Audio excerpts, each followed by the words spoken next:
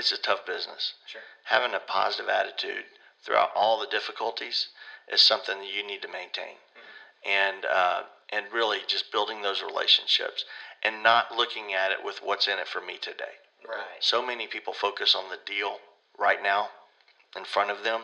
You need to look at, this is a relationship you and I are building right now, that in 5 years from now, who knows where that's going to lead us. Right. And that's what I need to be focused on now, not the deal I'm working on that I'm wanting you to sign. Sure. Welcome to the Young, Wild, Financially Free podcast, an audio experience where we don't just talk about it, we live it.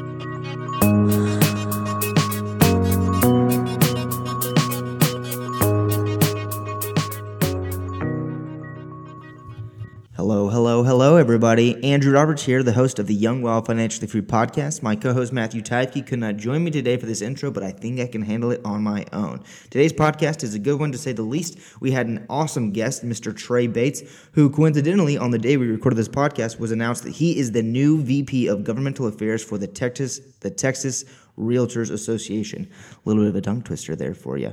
Anyways, this podcast was awesome. This dude, he has a great story, and he has just such a big heart and is such a kind guy. This podcast was the first time that I had met Trey, and, you know, for lack of a better word, I just fell in love with the dude. He is awesome. He's a great guy and has a great story and has a lot of good advice for young realtors, young entrepreneurs, and it's just awesome to learn these lessons from him. So, we are, in debt to Mr. Trey Bates and really appreciate him coming through the podcast studio. This podcast was provided by Texas Best Credit Repair. We really appreciate them and all they do for us. And if you guys need any help with your credit, please go to texasbestcreditrepair.com. Again, Mr. Trey Bates, thanks, buddy. Can't wait to dive into your story again. Without further ado, Mr. Trey Bates. How you doing? Doing great. Good. Glad to be here. Yeah, we're excited to have you. Thanks for coming. Appreciate it. So what we're going to do is we're just going to kind of dive into your story, learn about you, and kind of learn what you're doing present day, and we'll let our audience know that. Maybe any advice along the way or failures or anything like that, so we'll see. Okay. So I guess let's start from the beginning. Where are you from originally? Originally from Corpus Christi, Texas. Oh, cool. Born and raised? Born and raised. Right. Stayed there, throughout high school, and then went off to school. Went to college at TCU. Okay. Stayed in that market for about 13 years after I graduated. Worked with a bunch of commercial real estate firms there. Okay. Back up a little bit, my family is a commercial real estate family in Corpus Christi. Gotcha. Okay, cool. So I'm a third generation broker and in the commercial field, and both of my dad and grandfather are big personalities in the real estate business and Sure. have always been great mentors to me. And my entire life growing up, I always knew that I would be in real estate because I loved what they did. Okay. I loved their lifestyle. Yeah. And I knew going out of, actually before I graduated high school, I knew what I wanted to do for my life. Yeah. I went to TCU. They have a finance degree with a concentration in real estate. Bam. That's where I went, stayed the whole time. Most people change their majors, not me. Right, yeah. I was lined up there, and a year before I graduated, I started working for a brokerage company and get my feet wet, and started my brokerage business before I even finished college. Wow. Yep. That's awesome. That's very rare. Like you said, most everybody changes their degrees within that 4 or 5 years that they're in college. Were you an only child? No, I'm Okay. the oldest of three. Okay. And all boys, girls, boys? I have a brother that's about 14 months younger, and then a sister about 9 years later. Okay. So Gotcha. a little bit of a mix. Great. Yeah. Did they decide to join the commercial real estate world too, or no? No, they all went their separate ways. Okay. My Cool. brother's in aviation. My sister's was a teacher, and then now she's a stay-at-home mom with 3 daughters. Oh, that's awesome. Very cool. Yeah. So what about it, I guess, when you were growing up, seeing your dad and your granddad working in commercial real estate? Did they ever take you to the office? Like, how did that work? What sparked your interest in that? I think we were always going to the office, riding in the car, putting up signs.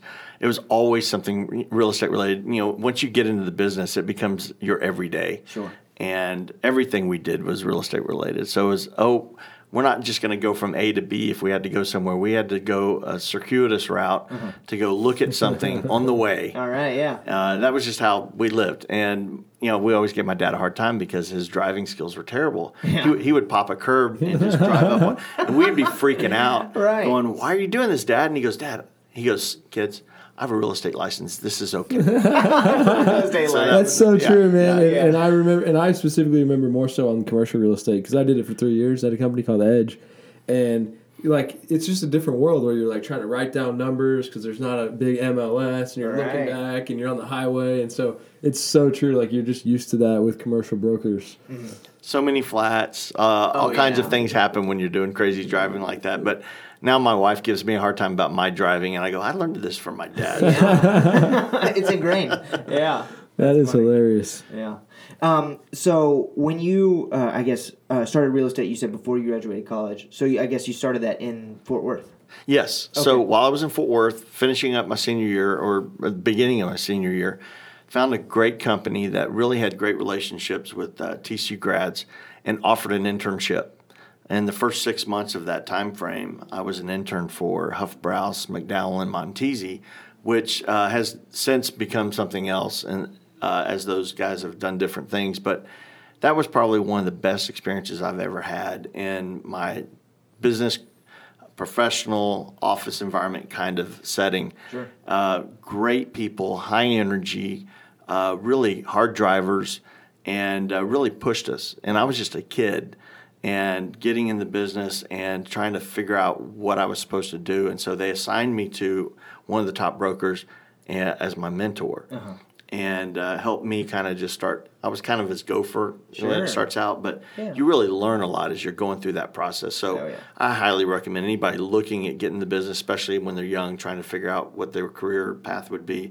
Just try that for a little while. You don't get paid a lot, but it's certainly worth the lessons you learn and how you pick up snippets about the business before you totally dive in, because it was an eye-opener to me about all kinds of stuff, the possibilities of what this career could be, and had a great time doing it. It was a very collegial environment. We had a lot of fun together. We worked hard. We played hard. Sure, yeah. We stayed up late at the office till midnight. We would just, if a project had to get done, we did it. And so we had a fun time doing it. That's awesome. Very cool. Was it always commercial real estate? It was always commercial. Until later, my wife has a residential background, and she's had her license since the mid-'90s. And so she said, I'm thinking we ought to put a boutique group together. And so in the last number of years, we've had a residential real estate boutique firm that a small group of agents, only 3 or 4 at the max, that focused on more higher-end luxury type homes and things like that. So, and with the commercial real estate side, is it always, or has it always been being a broker, or was it being an investor and a broker, or what's kind of the? I pretty much stayed on the brokerage side all the time. Got it. Obviously, I had some other deals I did on my personal level, but it's never mixing the two. So I stayed really on the brokerage. So that side. Was like the bigger focus is like just be great at brokerage. Exactly. Yeah. I focused on serving all my clients, and that was exactly what I did. And most of them investors, just looking for commercial real estate that will bring back a return? It was a good mix. A number of investors, but also worked with a lot of different companies.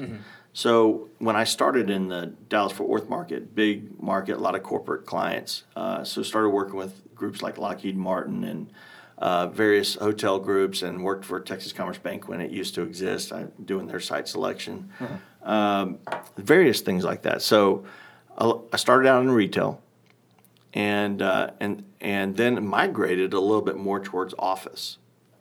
And started working with a lot of office clients.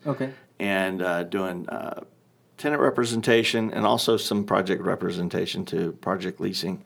And then after about 5 years or so, I got a call, and someone I worked with in the past at Huff Browse, McDowell, Montesi said, "Hey," he had left, worked for the biggest the biggest healthcare group in the Fort Worth market. It's called Harris Methodist Healthcare. And they'd just done a merger with Presbyterian of Dallas and Baylor was going to be one of those deals, and it became Texas Health Resources. Okay. So they needed someone to handle the Dallas real estate. So they recruited me to come over, take over all the Dallas real estate, which include all the hospital properties, St. Paul Medical Center where JFK went, Presby, and some of those other properties. Baylor was kind of a considered partner at that time, so I was helping with a bunch of those properties. Not only the big hotels, but also the big, the acute care centers, the mobile office buildings, the medical office buildings kind of off-site from the major campuses. Sure. And so I was responsible for all the relationships with the doctors in those office spaces and making sure they stayed leased up. Yeah. And at the same time working with the hospital and their leadership and trying to make sure all that was tied together. Is it kind of like an asset manager type role? Is that what you call that? We weren't buying and selling a lot of properties. We were developing new medical office buildings and acute care centers. So, but it was really mostly handling the relationship with the hospital and the doctors and the tenants, handling all the construction projects that involved in all those things. Got it. It was a big job, and I would say probably that first year, I probably did close to 100 leases. Okay. In a real quick order. Right. And then the funny thing about it is that timing of when all that was going on was the industry had a huge shift. Yeah. The IRS had changed how you can do, how not-for-profits could operate. Sure, yeah. So if you could think about back in the day, a hospital administrator would give a doctor a really good office deal if you used my hospital. Uh-huh. Right. And so they would bring great doctors in. They would use their hospital facilities, and it was a great partnership. Uh-huh. And they had a good office space. Yeah. But IRS said, nope, time out. This has to be an arm's length transaction. It has to be full market rents. Okay. And then whatever services you offer have to be attractive too. Yeah. So I had to be the bad guy to walk in there and go, oh, man. You know what? Your rents are actually about half what they should be. Yeah. And, oh, by the way, you're going to have to pay for all these tenant finishes. And they're not $25 a foot. They're $100 a foot. Oh, boy. And so that was a hard conversation to have with some of these guys. Sure. And they'd just gone through a period of when it was a great idea a few years before that for all these partners to get into, all these doctors to get into partnerships. Uh-huh. And the partnership scheme was, we're going to create this partnership. I'm going to get more time off. Yeah. And we're all going to get more time off, but we're all going to work together and we're going to make more money. Uh-huh. Well, that kind of cratered. And so they were like scared of doing any kind of contract or anything like that. So the environment of raising rents and all that stuff, much less having to sign any long-term commitment, was a tough place to be. Right. What time was that? Yeah, what year? This would be, I would say, late 90s. Mm-hmm. Okay. Yeah, 98, 99 roughly. Sure. Yeah. So that was an interesting time frame. Yeah. And so it was a challenge being the guy to walk in there. So I couldn't just send them a lease or walk over, drop off the lease here, sign it. Uh-huh. I'll go over and review the basic deal points. Right. It was, I got to go over every paragraph. Yeah. And they wanted to understand everything because it was not something they were comfortable with doing after they'd just gotten hit financially on these partnership deals, much less changing their world on their rent structure. Right, yeah. So it was a fun time, and and I looked at that, and they all only wanted to do 1-year terms. Okay. So I'd have to see them again next year. Oh, boy. Yeah. So fortunately, a headhunter called me Okay. and said, "Hey, would you like to come work for this Chicago-based firm that owns all these office buildings in the Sun Belt, and work with them and handle their be a general manager, handle the leasing and construction?" And I said, "Hey, that's not a bad idea." Yeah, anything to get me out of here. Right. Yeah. So that was an interesting opportunity, Uh-huh. and the timing was right because I was sitting there going, "Man, this is not as much fun as I thought it was going to be doing this hospital deal." Right, yeah. And anyway, these guys came along. It's CMD Realty Investors. They're based out of Chicago. Okay. And we handled about 2 million square feet of Class A office space throughout the Dallas-Fort Worth, Arlington, Las Colinas market. And I was responsible for about almost about 1 million square feet of that space. Oh, wow. And so, I was the one spread because I'd had the experience in Fort Worth and Tarrant County to be the West Fort Worth, Arlington, Las Colinas, Stemmons corridor, all those properties. and build relationships with all those brokers in the market there, and try to say, hey, if you have a tenant, come to our building. Right. And so I built relationships with all those guys and made sure that we had really easy, timely commission structures, and made sure we took care of the brokers and bring your tenants kind of conversation. It was a fun marketing time frame and of what we could do, and I had a great experience. And That's awesome. And every quarter I had to go to Chicago to do quarterly reports and experience the different seasons of Chicago. Yeah. And so that was kind of a fun experience too. That's awesome. So building those relationships, did that come easy to you? Like when you were a kid, do you think you were pretty introverted or extroverted? I would say most of the time I was pretty extroverted. I always kind of worked with a big group of friends. I played football. I always had a lot of friends that we had a lot of fun, but I always had my tight friends, but there's always a big group of friends. Gotcha, yeah. That's a good point that you touched on that, because I'm personally like a huge believer in relationships in the business, and I saw that like 3 years ago, and so I just started trying to build every relationship I could, add value for people, connect people. And so I'm curious like how you view relationships and long-term relationships, and I just feel like it's like almost 80% of the real estate business the more that I like dig in about it. I would argue it's probably 100%. 100%. Wow, yeah. Because it's relationship. Yeah. If you don't have the relationship and people aren't comfortable working with you and they don't trust you, then you're pretty much dead in the water. Sure. Did you learn that from your dad and your granddad, or is that something that you kind of learned along the way? I think I observed a lot of that, Sure. and kind of mimicked some of that from them, because I'll tell a quick story about my dad that I love about him, because he was one of those guys that was a big figure in the community. People loved and respected him and came to him for advice. So I remember one time, and I think I was in college, and I just came home to visit. And so, like you said, how did you ended up doing these rides and going to the office and spending time with your dad or grandfather? But with my dad, I would just sit in his office half the time and hear him deal with his clients, hear people come by and come through the office and visit with him. And it was always great to meet all of them as well. That's awesome. And the fun story about it is I just sat there one time and observed people coming through. And there were community leaders bringing people through, coming to him for advice. What do you think about this? If we did this, could we get this done? Or could you help us? Yeah. Or candidates for office coming through. And it was kind of one of those deals like, if you didn't go see Bill Bates, then you probably were going to have a hard time in your campaign if you didn't get his blessing. Wow. And so it was kind of one of those deals, and I was just watching this, and I was going, wow, this is kind of interesting. Yeah.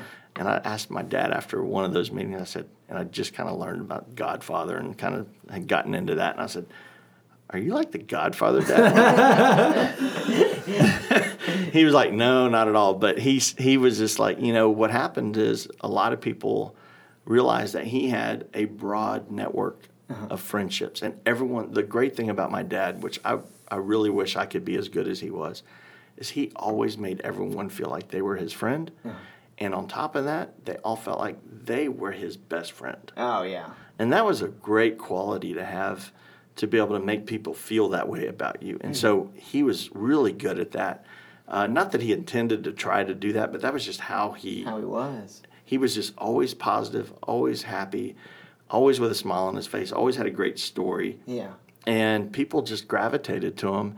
And I think that helped him be as successful as he was, because he had that kind of a personality people enjoyed being around. Sure. And he loved people, and he loved building those relationships and getting to know them. That's awesome. And the success, of his business was just like a byproduct of that. It was. Yeah. And so I learned about, it's not about the deal always. It's about the relationship and the journey and the path and the friends you pick up along the way, because his clients were all his best friends that he loved spending time with outside of work. It's fascinating, and for me personally, like I feel the same way. Like I'm trying to do that exact same thing. Like I want to be that guy, and you can't start doing it whenever you need it, right? You've got to just start doing it, because it takes time to build the relationships and get to know people. And so, to me, for like one of the biggest pieces of advice is like go meet everybody and do right by them and just be a good person. Banking relationships, like try to get them set up before you find the deal. True. You know what I mean? That's right. I tell new people coming into the business, I say, guys, you know what? This is not an easy business. You have to be committed, and it's going to take time. Yeah. And it's easily 6 to 12 months before you get your first real deal. Right. Unless you get handed one. I've seen that happen before where some people get really lucky. But the most people go through a path of they've got to rigorously build the relationships, build the network, and build the trust, because especially as a new person, people look at you and go, can I trust my deal with you? And so it takes a while to get to that point. Yeah. I got a good question about commercial real estate that I experienced myself, and I've heard people say the same thing. And it was when I was first becoming a commercial real estate broker, I was tasked with like calling on the signs, getting all the information. Nobody would ever call me back. And that's like a real thing in the business. And I hear from people that aren't brokers, I can never get anyone to call me back.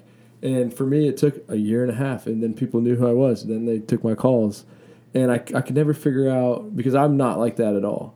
And my only theory is like they're just too busy, and they get a lot of people calling them that have, they want to put like something that makes no sense in this building, and they probably know that. And do you know what I'm talking about? And do you have any theories on like why it is that way? I probably have a few theories on that. And yes, I understand exactly what you're talking about. And that's a frustration that the consumers, the public has with real estate people in general, and especially commercial real estate, because there's so little information out there available about commercial real estate, because you either have to pay a subscription for a very expensive service to be able to have access to that, or hope it's in the MLS and being distributed that way, which it typically is not. Right. So there's very little information out there, so people really only can get that information through the brokers. Yeah. And so the challenge there is, I believe, here's a theory, why brokers have such lack of responses. They get hit with so many wasted inquiries. That's what I was thinking. Inquiries that really go nowhere. Yeah. And so if we spent all of our time focusing on everything all the time, then we really have to learn to focus our energies and try to be as productive as possible, because there's really like 10 or 20% of the people you talk to are going to end up making a deal with you. Yeah. And so that's really the challenge. And I think that's why they get kind of callous sometimes and just kind of say, I'm not going to answer all these calls. But if they really want to know, they'll keep calling. They'll be persistent. That makes sense. Yeah. And it's a real deal then. Yeah. So that's not a good excuse. I think that's terrible customer service. Right. I think we should do a lot better job of that. Yeah. And that's certainly an area we can do a better job as a profession. Yeah. Because we should, if you think about it, we're serving our clients. Yeah. And we need to do as good a job as we can making sure that their property information gets out there so that we can find that deal faster. Right. And I look at real estate on this end of the spectrum and the stock market on this end of the spectrum. Stock market's a very fluid deal. You can buy and sell like that. But on real estate, it's hard.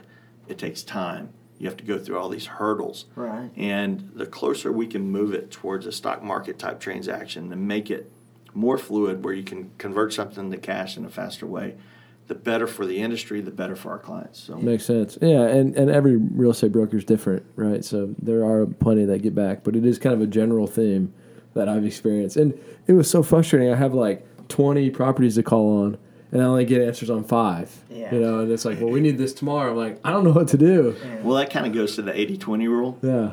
20% of those guys that you were calling were probably the successful ones. Yeah. The 80% were the ones not calling you back. That's a good point. Probably didn't do so well. That's a great point. Yeah, because my boss, Jeff Townsend at Edge, I mean, he's one of the, in my opinion, best retail brokers in Austin, and he called everybody back all the time. Yeah. And Those are the ones he's that- twice as busy as anybody else, They do well. Yeah. Those are the ones that do well. Right.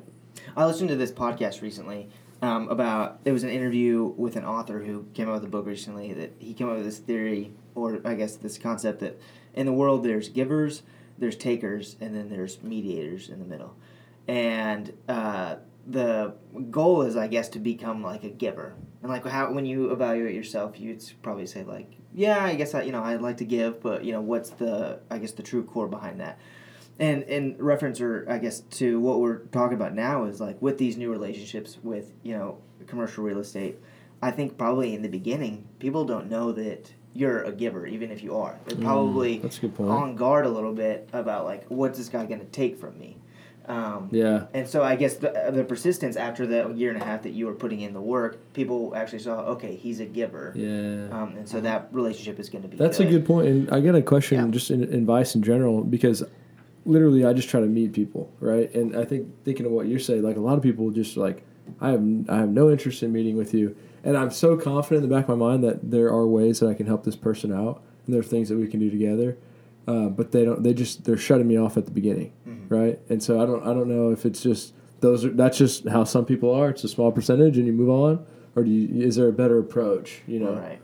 Because I reach out to people cold, right? And they're like, "Who are you?" I'm like, "Let me just buy you lunch. Let me just buy you coffee. See if I can help you out." Yeah. And 9 times out of 10, I'm like connecting them with somebody or adding value some possible way. Right. Yeah.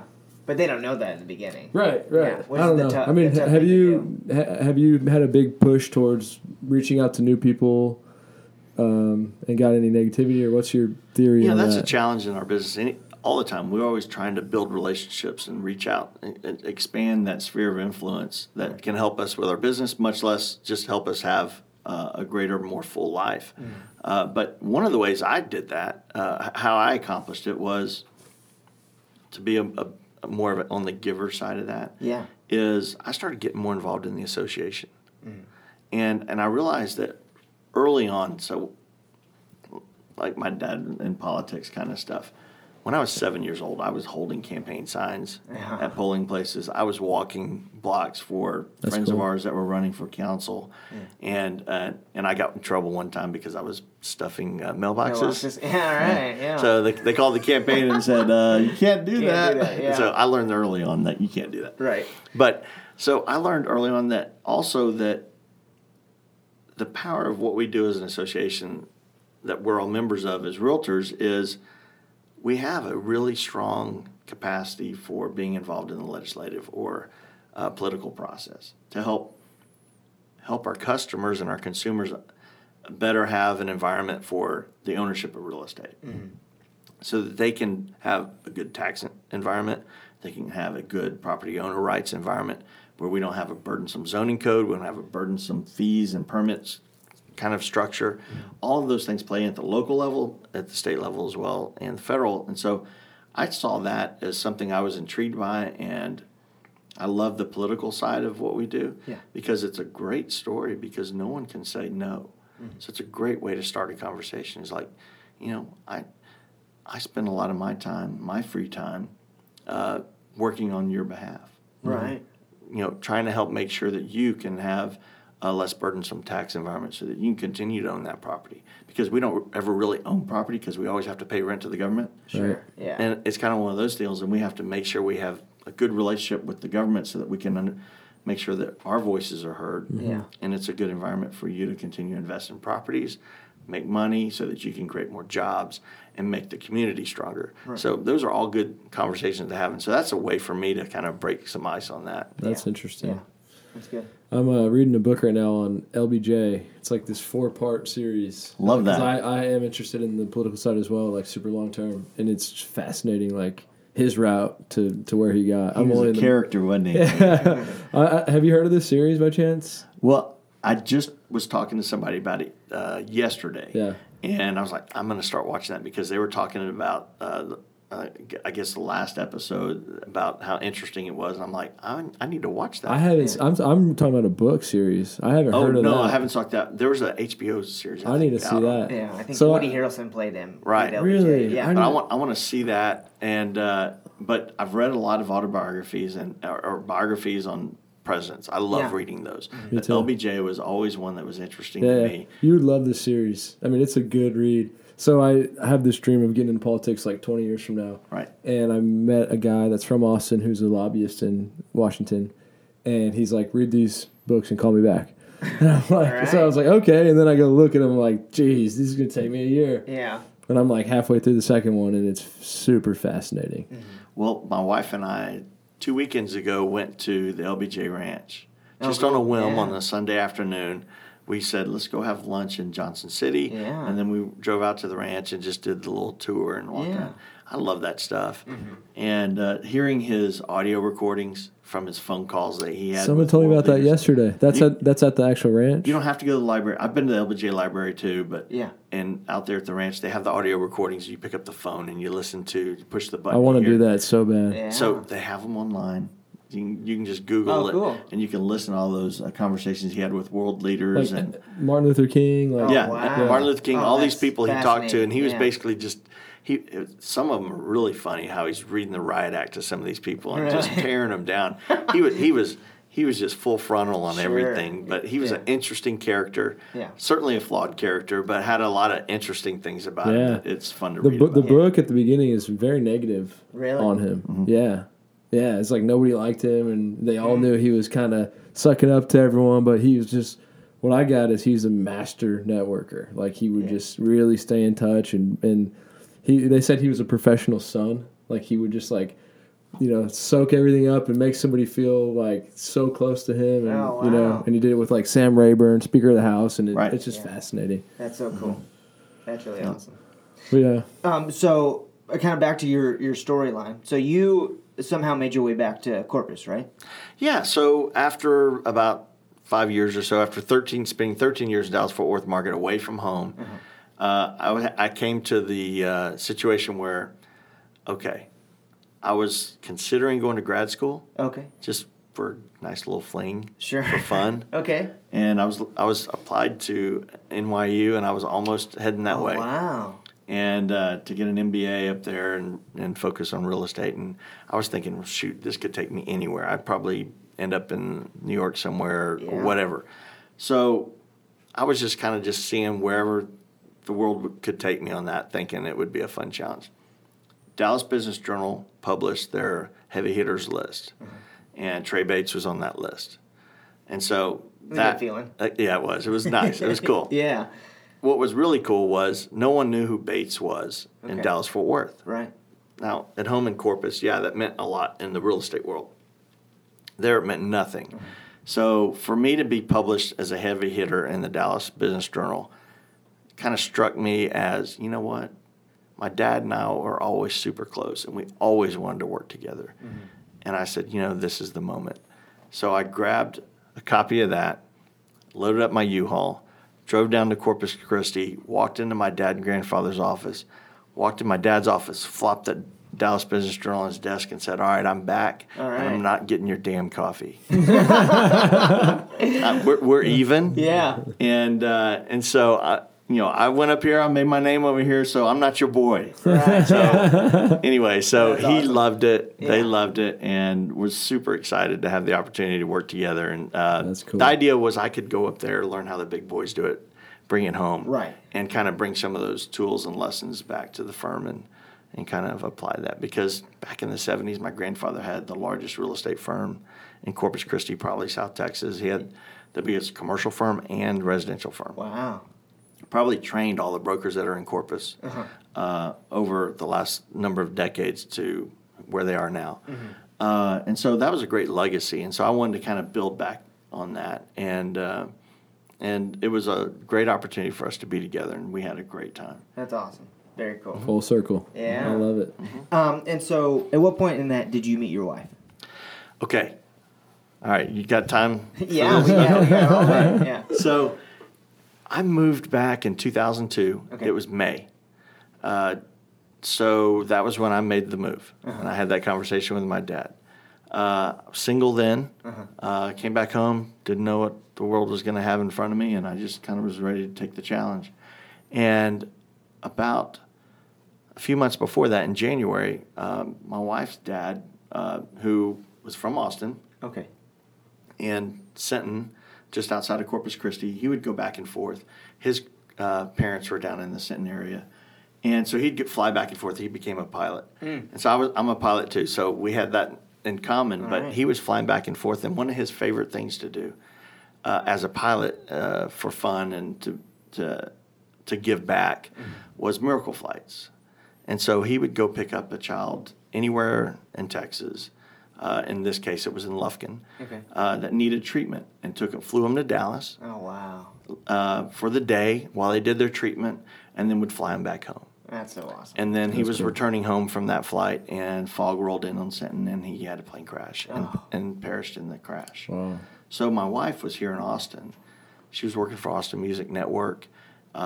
She has a great story too, and maybe that's a time for another time. Yeah. But she have her on the show. Yeah, she'd be great. Yeah. But she had a great life. She was doing Austin music. She had been in the film business. She went to Pepperdine on the West Coast. Did movies and music there. Did Duran, Michael Jackson stuff. Oh wow. She worked for a London-based firm. Had a great experience. Wanted to be back in Texas. She was a Texan. That kind of the roots kind of pulled back at her, brought her back home. Sure. In Austin. That happened with her dad. She dropped everything. She said, "Guys, I'm out. Yeah. I don't know. I might be home in 6 months. I'm just going to be with my family." Yeah. So she went down to Sinton, and around that January time frame, I just moved in the area in May, and I was just having a good time, wanting to hang out with family. Yeah. And a friend of ours said, "Hey, there's this girl that's here, and you might want to meet her." Thank you, but I'm good. Yeah. Seriously, I'm not interested. Yeah. And 2 months of badgering. Seriously, it was irritating how bad it was. Yeah. I finally said, "All right, enough's enough. I'm going to call the girl. Don't ever do this again." Yeah.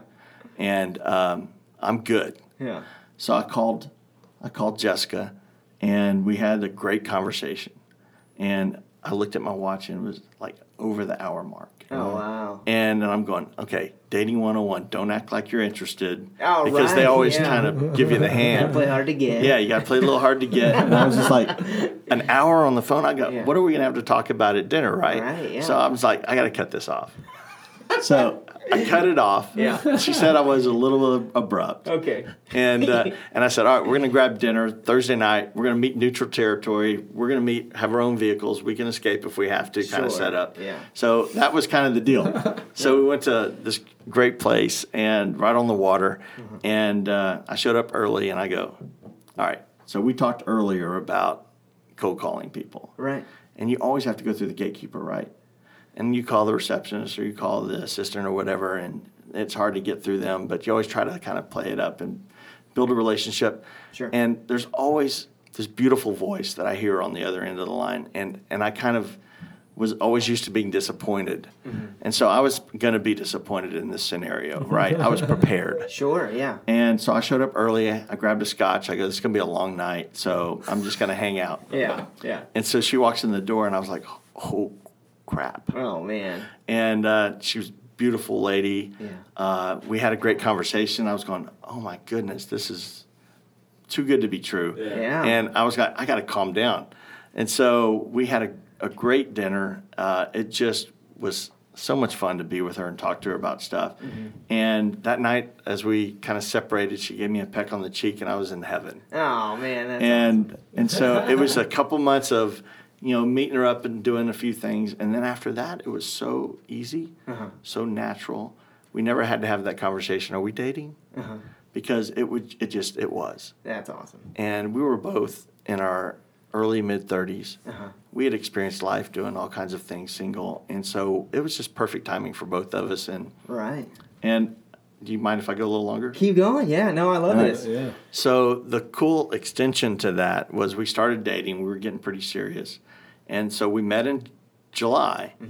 And so we were dating, went through the holidays, and after about her being there 6 months, so it was kind of like after this time frame, the people in her community started saying, because they loved her family, and they said, would you run for city council?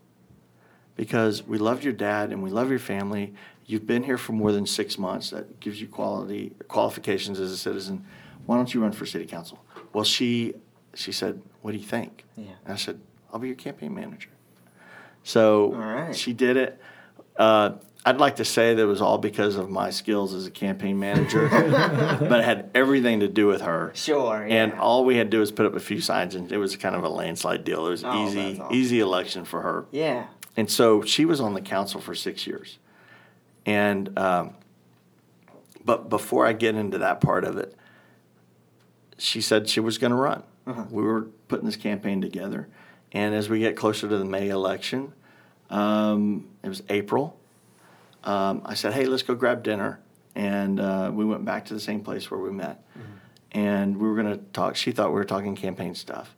And I asked her to marry me. Oh, all right. And she said, well, now I don't care if I win. Oh, yeah. And I said, well, you're certainly going to win now. Yeah. So it was pretty cool. That's an awesome. And so she won easily and served on the council for 6 years. The last 2 years she was mayor. Okay. Oh, wow.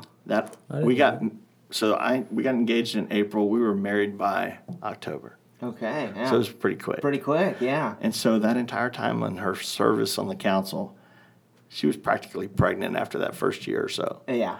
And so we had 3 boys. All right. And the cool thing is the city manager's wife said, hey, let me watch your kids.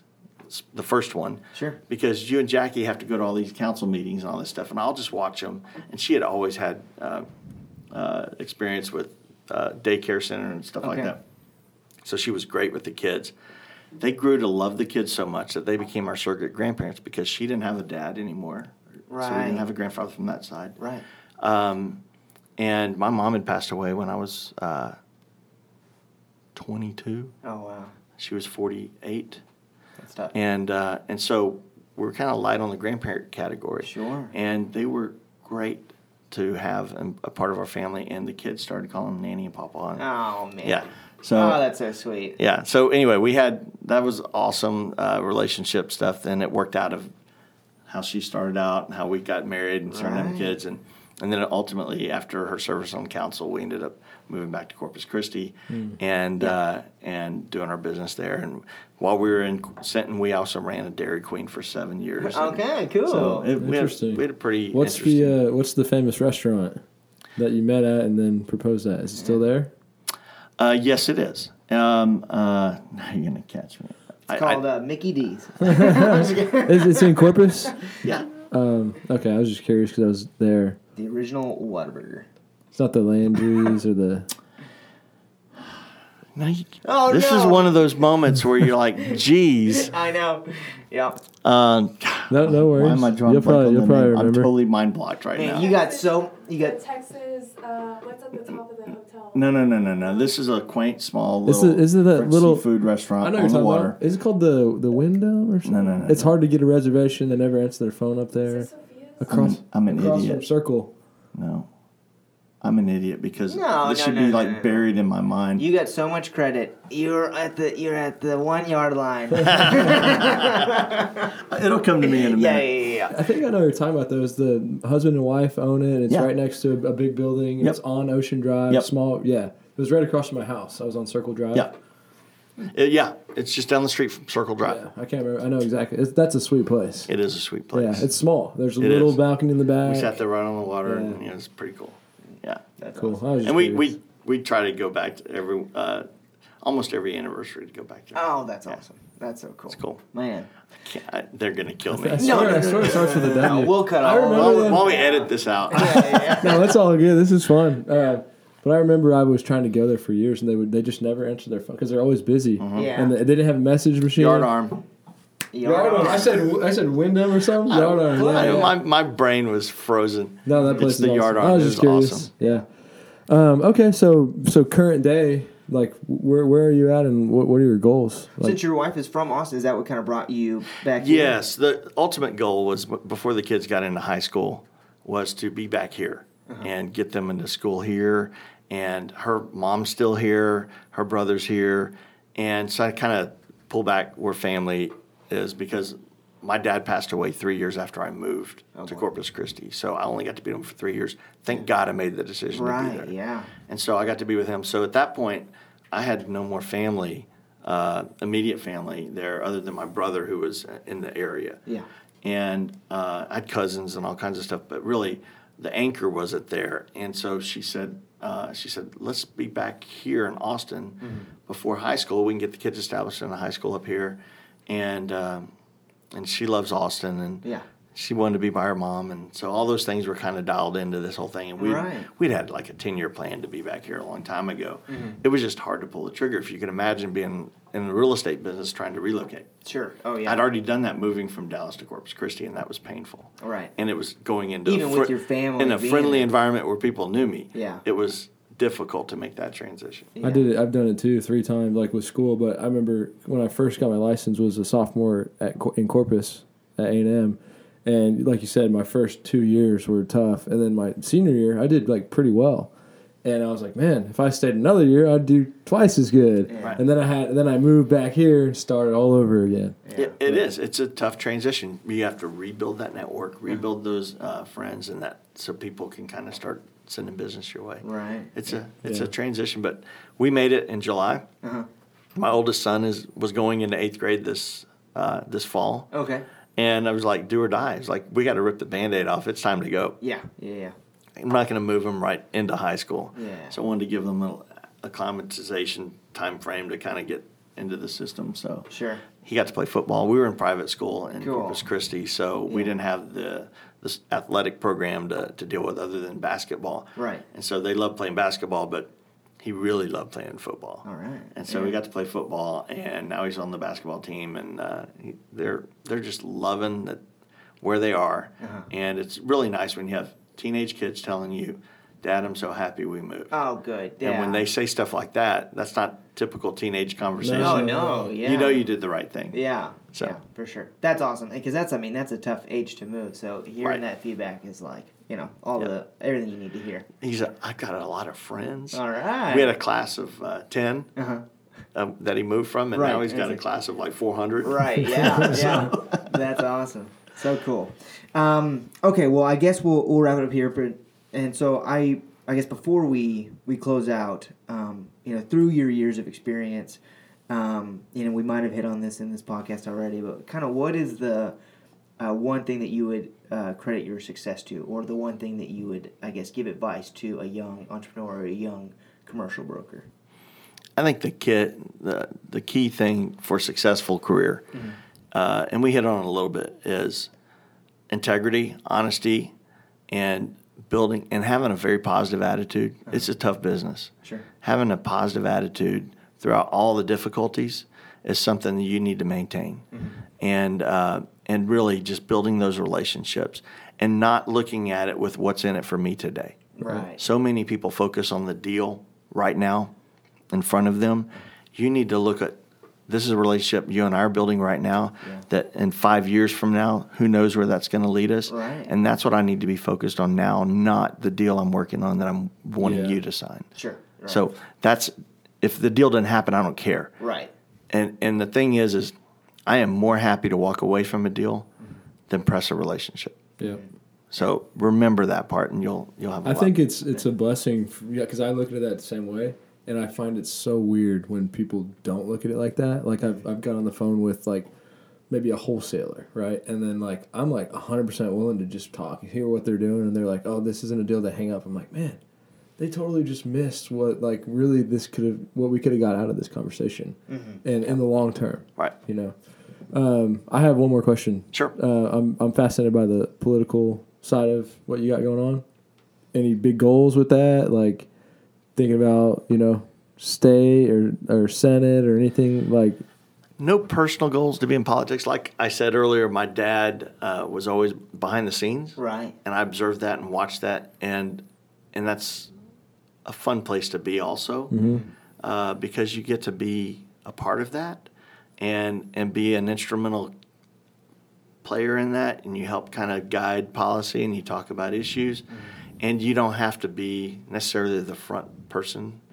I've learned a lot in politics where once you get out there and put your name out there as a politician, run for office or whatever, about half the people hate you. Yeah. So in my business, I've always kind of enjoyed the fact that I can kind of maintain that behind the scenes, and everybody can like me. Right. So, but it takes a really strong personality to be someone out that wants to be in politics, and I applaud them because it's not easy. Yeah. I talked to the guy who lived in D.C. for 4 years, and the picture he painted I thought I wanted to be in politics, and I still think I kind of do, but of D.C. and just he said it's a very litigious lawyer. Like you never know what you're saying or who you're talking to or who's listening. And I was like, yeah, that sounds horrible. Yeah. Well, we've learned recently that everything's being recorded, right? Right. And you have to pay attention to everything you're doing and saying because you always have to think about what would your mom and your dad say of what you're talking about right now. Right. So just be careful about what you say in the public arena. Mm-hmm. But really, the idea is politics is great. It serves a great purpose. We have to be plugged in as much as most people. When you ask them, they hate politics, but you really have to be plugged in, whether or not you hate it or love it, right? Because it's so important to what we do. It impacts all of us. Yeah. So I really encourage people to stay involved. While I may not want to be necessarily a candidate, I love being involved in the process. Got it. That's awesome. Very cool. Well, Trey, thank you so much for coming on the podcast. We really appreciate it. We've loved, that's great. This conversation, so we appreciate you a lot. It's been a great time. Thank you, guys. Thank you. Appreciate it. And to the listeners, if you guys stuck around this long, thank you for the support. Hit the like button and subscribe. And this podcast is provided by Texas Best Credit Repair. You can visit them at texasbestcreditrepair.com. Again, Trey, thank you so much. Appreciate you guys. Thank you. Right. See you later.